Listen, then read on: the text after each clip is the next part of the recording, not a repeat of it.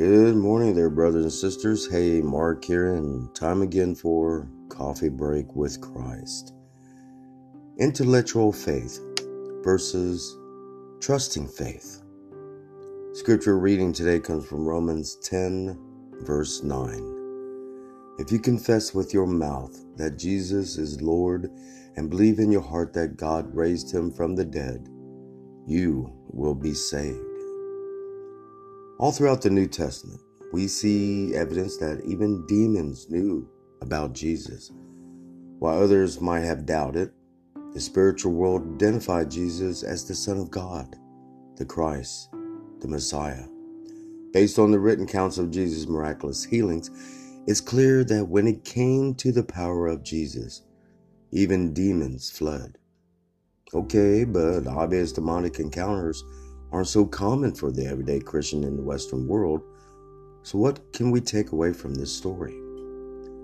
Just because you know who Jesus is doesn't make you a Christian.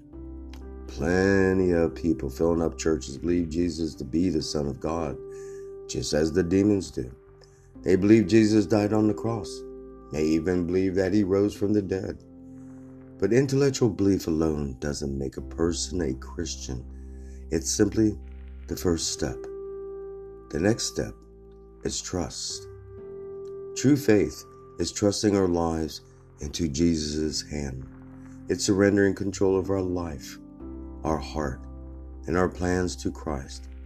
It's both an intellectual faith, believing who Jesus is and what he's done, and a heart-level faith that believes and trusts Christ to receive salvation.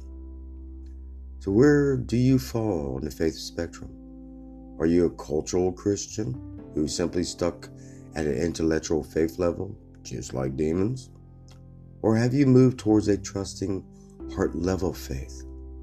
And again, knowing simply who Jesus is doesn't make anyone a Christian. It's about a heart-level faith and relationship with Jesus Christ. Amen.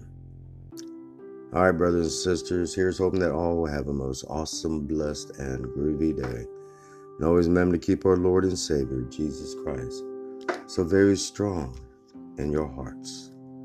Amen.